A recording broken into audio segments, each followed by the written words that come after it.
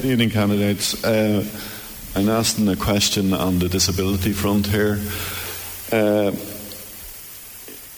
want to ask about the 1871 Lunacy Act, the Marriage of Lunatics Act. In 1993, the Criminal Law Sexual Offences Act decriminalised homosexual acts. Section 5 of that act, any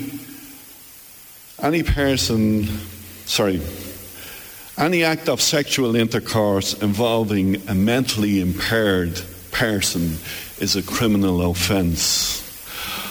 I have a 22-year-old son, 6 foot, handsome. Under the laws of this country at this present time, if my son gets married in the morning and makes love to his wife, he is a criminal. The new act that's coming in still deems my son a criminal. We danced around Dublin Castle for our friends, our gay friends. People with intellectual disabilities in this country have been forgotten about. There are 749 people with intellectual disabilities in your ward at the moment. Multiply that by their families by 4 or 5. That's how many votes you are going to lose by not dealing with this problem. Okay, could I have your views? We'll ask the politicians their views on that.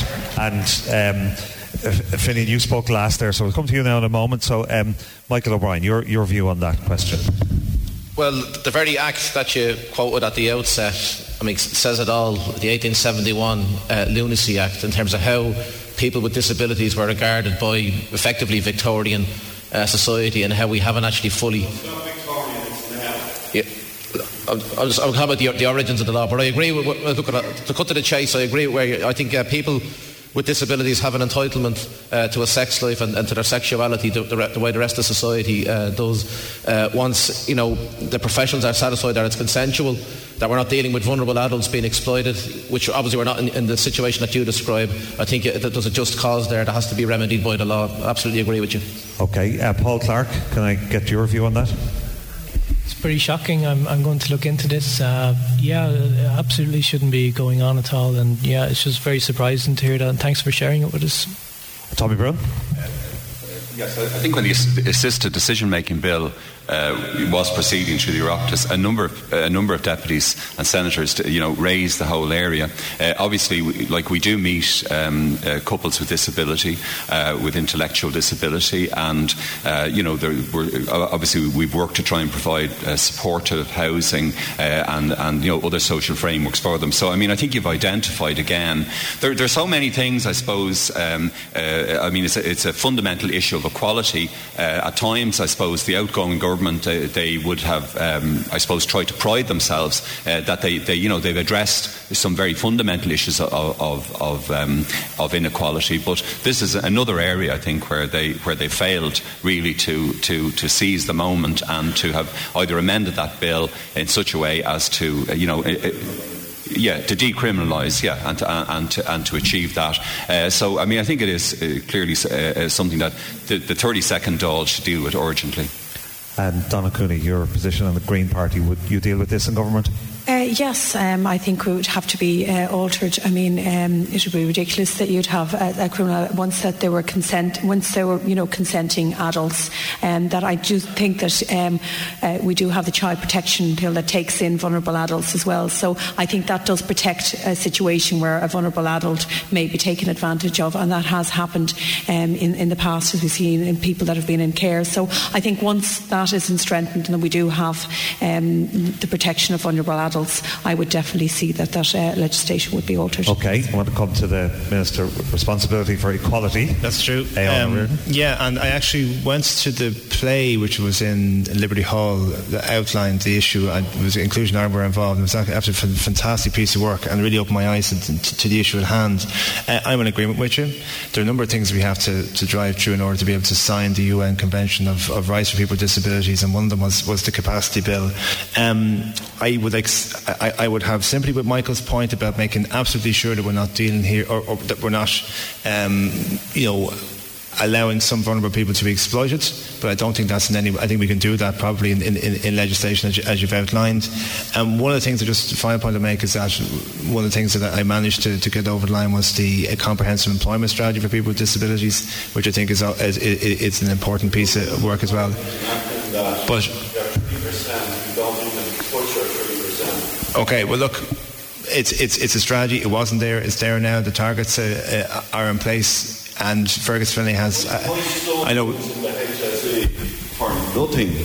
Okay. And you just won't give them a job. Well, look, the strategy is very clear. 3%, you don't even touch it. But the reality of what we tried to do with the employment strategy was to give a level of independence to Fergus Finlay to drive those targets, to improve those targets, and also to have an oversight mechanism over, so that it's not, it's forgotten. It's not forgotten, exactly. So hold on, but there wasn't an employment strategy before I became Minister of State. There is now. Your Minister, Mr. Bruton, was at my door the other night.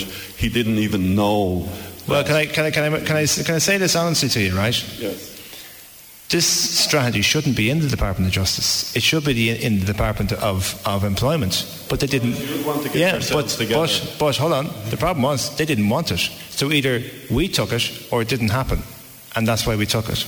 Okay, bring Finney and McGrath in on this as well. First of all, I strongly agree with that we need to end discrimination for people with in this case, with intellectual disabilities. And I'm also speaking as a parent of a daughter with Down syndrome, which incidentally, she has a boyfriend as well, Ross. Clina, as my daughter's name, has a boyfriend with Ross who also has Down syndrome, and they're in a relationship. So I wouldn't tolerate any discrimination in relation to my daughter. As a legislator, I strongly support the decriminalisation, and I strongly support your views on that issue. We also, though, need to be bigger and broader about the whole equality issue again. We need to ensure, in relation to employment or in relation to respite and care services, that these services are put in place. Because only this week I had parents from Michael's house and Prosper Fingal onto me about huge cuts in the services over the next couple of weeks, and have major problems for children and adults getting places. So what I'd say is we need to end the discrimination, but we also need to build a more inclusive society. Micheál McDonagh, if Sinn Féin are in the government next time, will you deal with this? Yeah, and I commend the Speaker for raising the issue. It's an equality issue, plain and simple. No form of discrimination should be tolerated, particularly for people with disabilities. We see too many elements of that still exist in our society, and this one also needs to be dealt with. And I would look forward to working with people in the sector on this issue. And finally, on this question, we'll have got through all the candidates on this. John Lyons. Thanks, Declan. Yes, and thanks to the Speaker. It's not often raised as an issue, to be honest, but I'm happy to say that People Before Profit is calling for the immediate ratification of the United Nations Conventions on the Rights of People with Disabilities without change, and alter all relevant legislation in accordance with the UNCRPD, because I do think the legislation needs to reflect what I hope we are moving towards, which is a more inclusive society that does, I think, provide the opportunities for people, both able and disabled, to live full lives, including their sexual lives, and the ability to work. So I commend you for raising it, because it's not often raised broad as an issue, but I'm happy to say that People for Profit is developing policy on disability. It's a newish policy, but it's something that we hope to develop down the line with the more experience and the more knowledge and the more connection we get with people who are living and have family members with disabilities. Okay, John Lyons there from People Before Profit.